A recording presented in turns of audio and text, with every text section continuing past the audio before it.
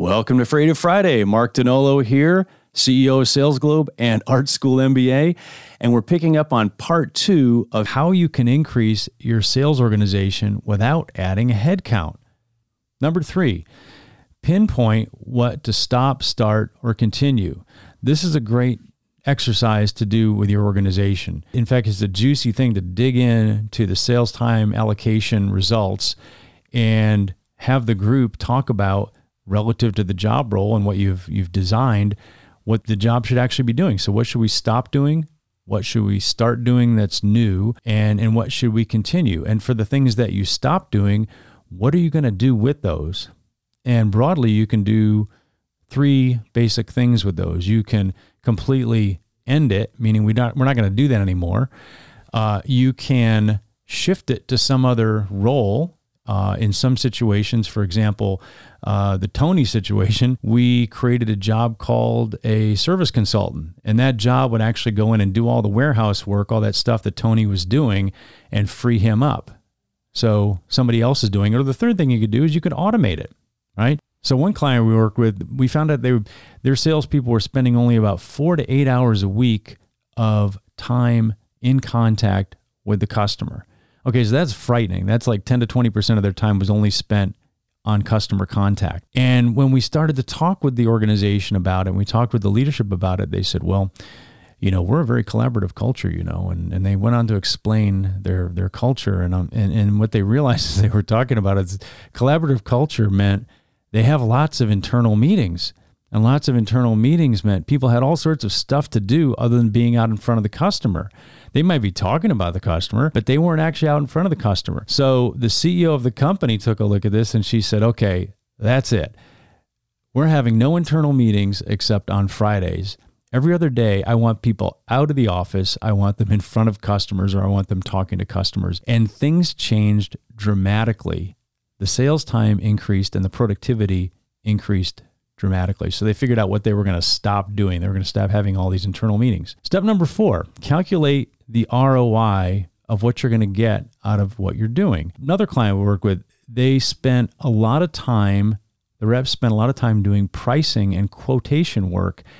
And what they were able to do is they were able to calculate what it was costing in terms of sales productivity with all that time spent doing that quote work. And they figured out that they could actually put in that new pricing system, that new software in place. And that was actually going to save them money in the long run because people were actually going to be producing revenue rather than doing all that pricing work. So from a simple perspective, here's how you can look at ROI.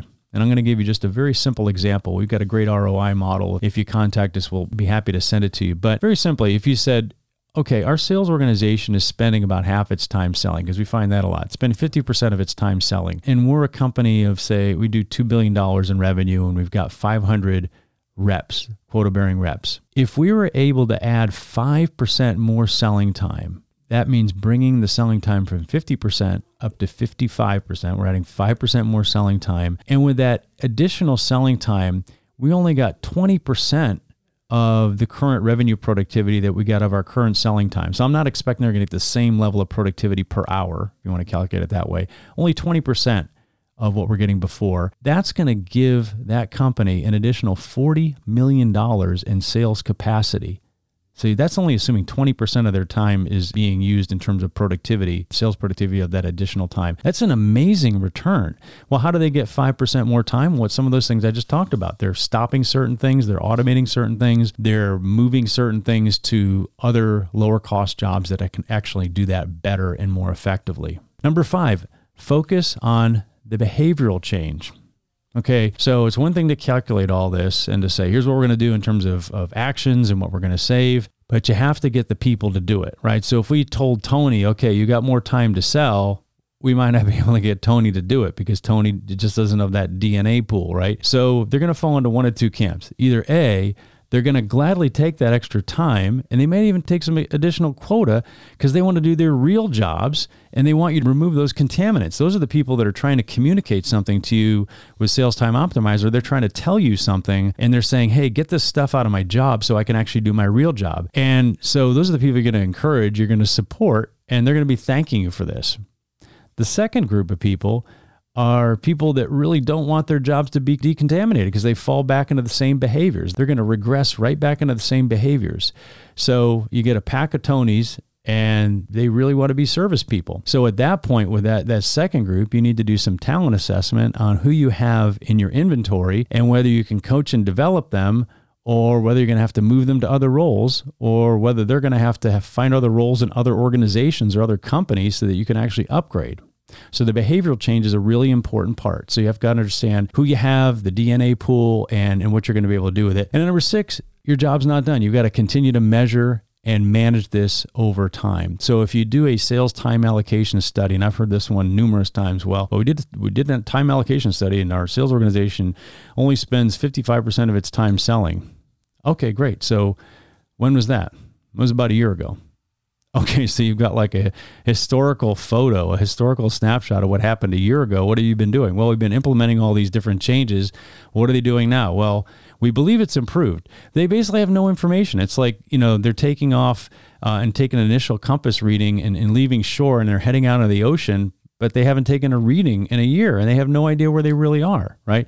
So you've got to take periodic measurements. So if you use something like Sales Time Optimizer, you're getting an ongoing reading of how the organization is spending its time by those different categories. And the periodic measurement, it kind of gives you a motion picture, or at least some kind of stop action photos of what's changing and the ROI you're getting over time. So you can start to manage to that. So the organization I mentioned that bought that pricing tool, well, they do this thing every quarter, and they're able to see the movement in their organization, and they're able to say, okay, we're paying for that system and it's actually working. So when you're looking at your organization, you can also turn the focus to you. You can look at how you spend your time using the same methodology and the same kind of tools, actually. And it's uncomfortably revealing when you turn the measurement to yourself, because you're actually seeing what you're doing, but you can also decontaminate your role and you can increase your productivity along the way. So look at how your sales organization spends its time, decontaminate to increase productivity, don't add the head count, and use this thinking